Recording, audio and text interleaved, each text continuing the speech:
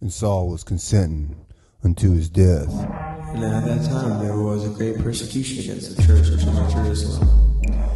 And there were all scattered throughout the regions of Judaea and Samaria, except the apostles. and devout men carried Stephen to his burial. And made great lamentation over him.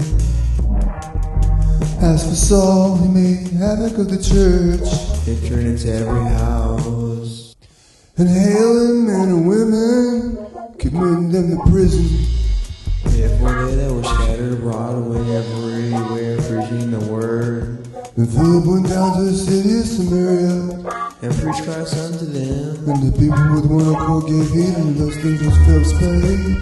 Hearing and seeing the miracles which he did. For unclean spirits Crying with loud voice. came out of many that were possessed with them, And many taken with palsies and that were they. were healed. And there was great joy in that city, But there was a certain man called Simon, which beforetime in the same city used sorcery, and bewitched the people of Samaria, giving out that himself was some great one, to whom they all gave heed, from the least to the greatest, saying, this man is the great power of God, and to him they had regard. because at a long time he had bewitched them with sorceries. But when they believed Philip preaching the things concerning the kingdom of God, In the name of Jesus Christ, they were baptized. both men and women.